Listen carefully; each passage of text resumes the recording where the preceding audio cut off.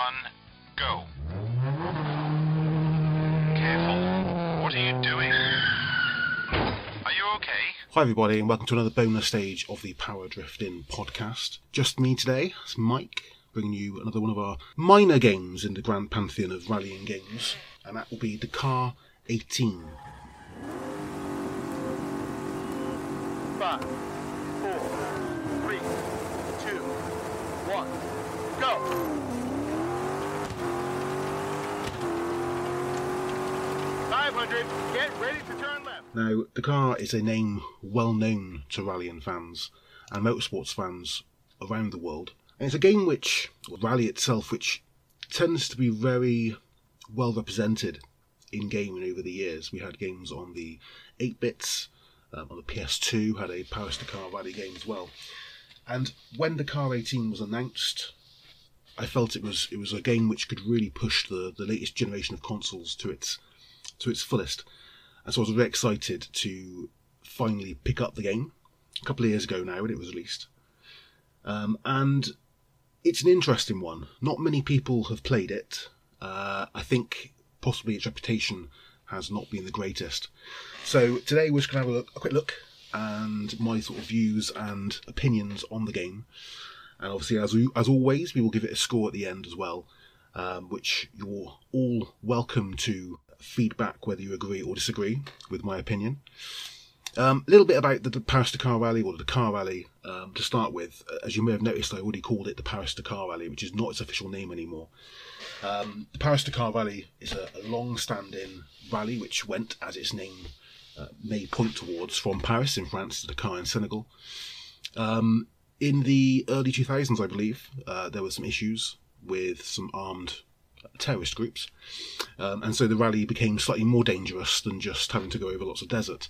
So they actually decided to change the venue of the rally. I believe they changed the venue within Africa a couple of times, eventually settling on South America, more specifically Peru, Argentina, so the west side of South America. It's a really interesting fact they've kept the name. Obviously, Dakar is the capital city of Senegal.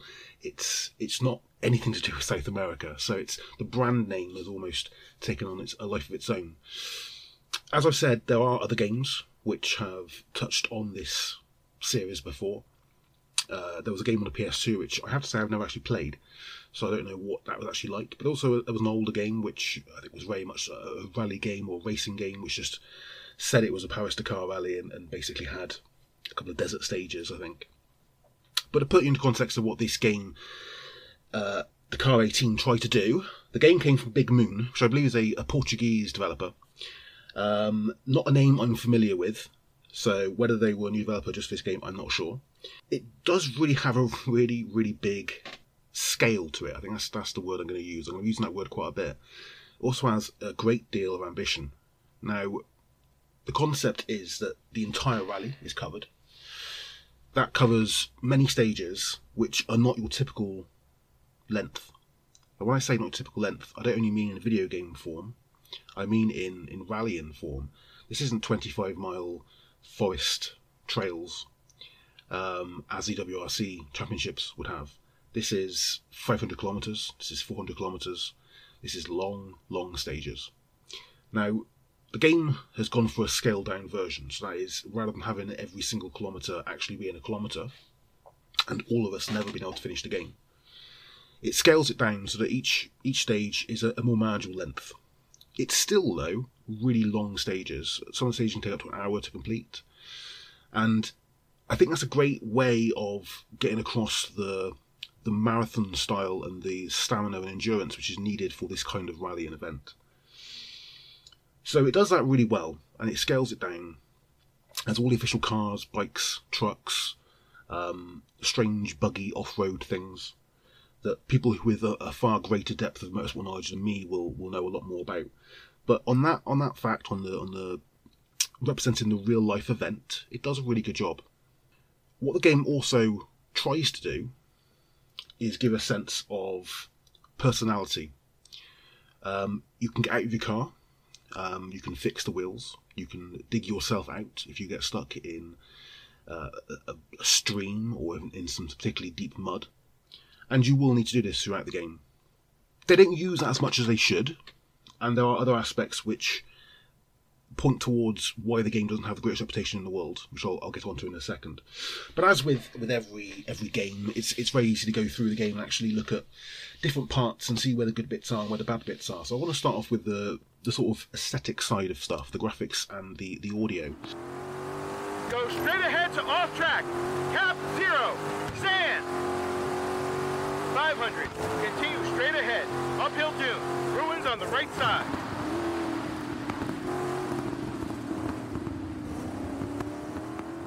Graphically, it's not too bad. I've got quite a low threshold for modern gen games. I still think games pretty much reached their zenith in terms of wowing me with graphics back in 2007, 2008. And I think that the graphics in here are serviceable. There are some obvious issues. It's not as high textured as you would possibly want a modern racing game to be. But then you are looking at very, very large, very, very long stages. So that's quite impressive. There's a little bit of slowdown. Nothing which will be a killer. Racing games are notorious for having real issues if they have slowdown. It's the one thing you don't want in a racing game. But this doesn't have that. It doesn't have that degree of slowdown. And when it does, you're usually on a very, very long straight. So it doesn't actually matter a huge amount. At the same time, some of the background details are very, very poorly constructed. Whilst the vehicles themselves look lovely, the in-car views look lovely, some of the background details are clearly there just as filler, I would say, to make the game world itself feel a bit deeper and a bit wilder.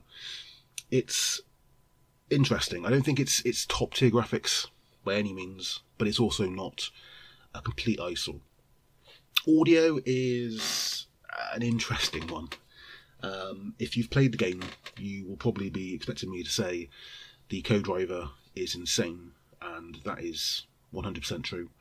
I actually came away from the game feeling the co-driver hated me. I believe he may actually be stalking me at this very moment, because he screams at you with a level of hatred and anger that I feel is perhaps a little bit unwarranted. But I think generally it shows the sort of budget side of the game. The audio itself is not great. The cars, the cars and the vehicles don't sound amazing. They sound okay, but you're not going to get anything from this which is going to make you think, wow, they've really pushed the sound of modern gen consoles to its fullest. Which I suppose, again, in most games, most racing games, it's not really that important to us. We don't really mind too much. But when you've got to have each of these stages for an hour, the screaming of the car and the detail isn't there. So if we hark back to something like Dirt on the Xbox 360 and the PS3, the audio was praised because it had so much to it, so much depth to it. Even though sometimes it was very shrieky, because obviously it's a car, and if you hit a wall at great speed, you're going to have a shriek in your ear. It's not going to be a nice soft thud. In this game, it feels like it's always at that level, which is a bit disappointing, a bit disconcerting. But aesthetically, it's passable. It's not top, but it's, and it is a full price game when it came out, but it's not a game killer for me. Gameplay is very much what you'd expect, I think. It's a long rally style game. There are other cars on the tracks occasionally as well. Some of them will be stuck, some of them will get in your way. I say try and get in your way. I don't think they actually try and get in your way. I think they just do get in your way. The weird thing with the gameplay is the control. The control is odd. Some of the cars have very, very touchy steering. The physics in the game do appear at times to not really match realistic physics, which I suppose to an extent you can understand for a low, say, caliber game. It's not a low caliber game, I don't sound insulting, but a game which hasn't got the highest degree of AAA status. But it is very twitchy, and it does feel at times like you are controlling something which shouldn't be controlled. And when you're trying to go for an hour, this is really difficult. At the same time, it does keep you on the edge. It keeps you really having to be focused. And it is one of the few games I've ever played, rallying or not, where the focus has to be for that entire hour. I felt after every single stage I had done that stage. So whether they've done that deliberately for the controls, I'm not sure. Some of the other vehicles control in even weirder ways. The motorbikes control very haphazardly. The big trucks I feel a lot easier to control, but obviously they're much slower and they are far more cumbersome. Is it a game killer for me, the gameplay? I think it's a unintended an unintended bonus for me to an extent, in terms of the fact that it wasn't an easy arcade driving experience. If it had been, I think the game would have lost something. And I will go into that in a second, but I think because you feel like you are battling these high-powered vehicles at times, I think that might be a positive. It's a strange positive, but it's a positive.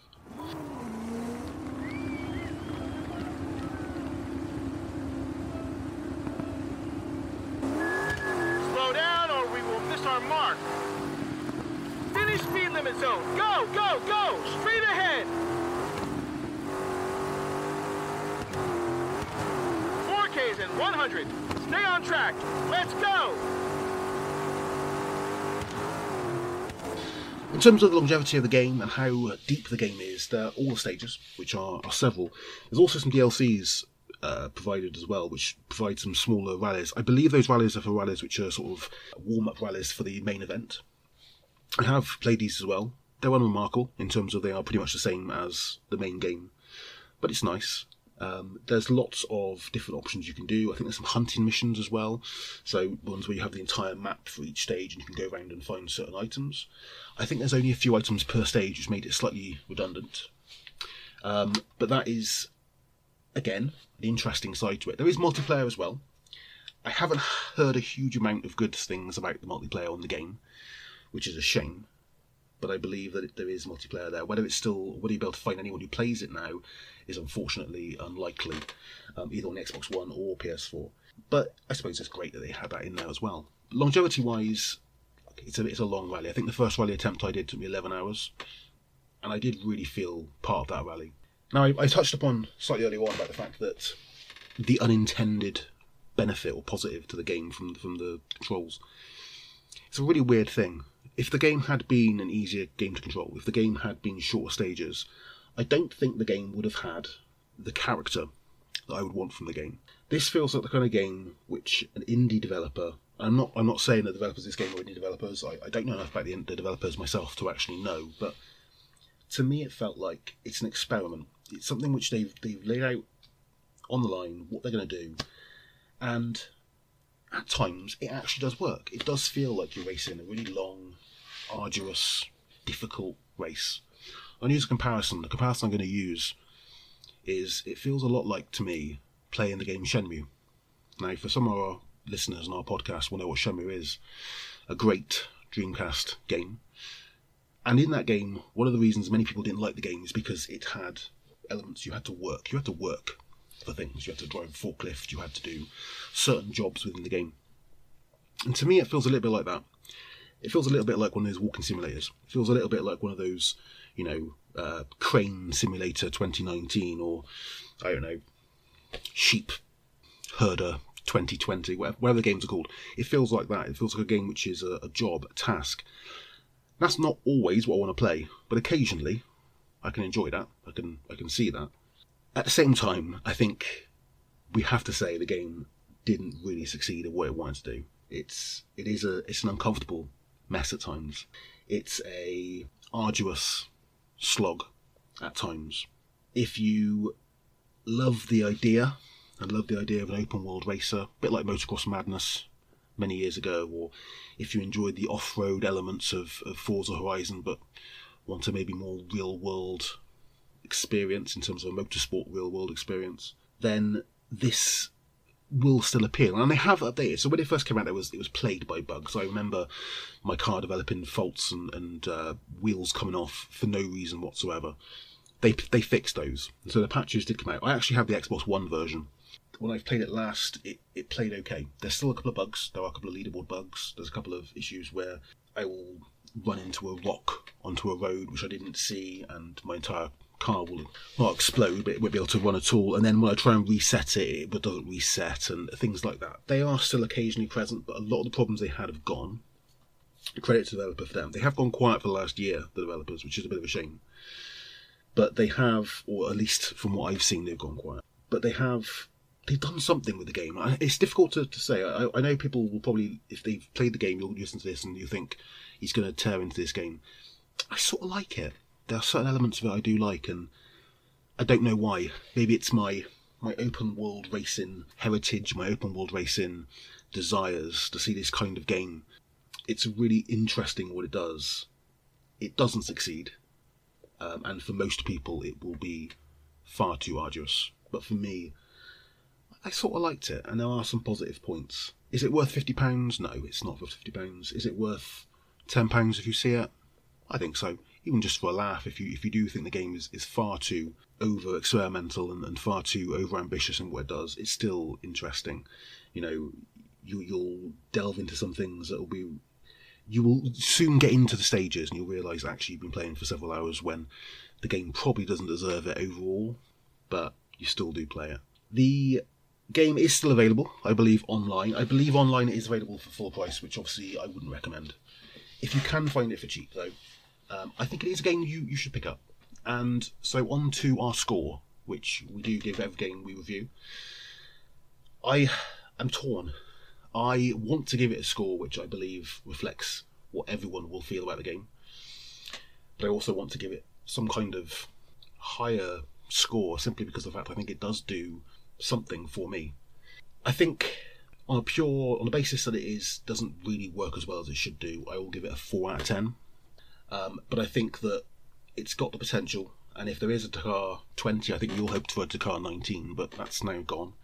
If there is Dakar 20 or Dakar 21, if they build on this, I do believe that actually we could be looking at a 5, 6, 7, 8 very, very easily. And I do think that those open-minded listeners, I would say pick it up, give it a go. For a cheap price, it's definitely worth just experiencing what it tries to do. And I rambled on for way longer than I was going to. I did warn Tom that I would be talking about Dakar 18 a lot longer than our normal length of bonus stage episodes. However, I think I've covered everything I wanted to cover. Catch us on our next special stage episode and keep listening for our bonus stage episodes. We have plenty coming up. We have 40 years of rally games to cover. So we will see you again, or I will see you again.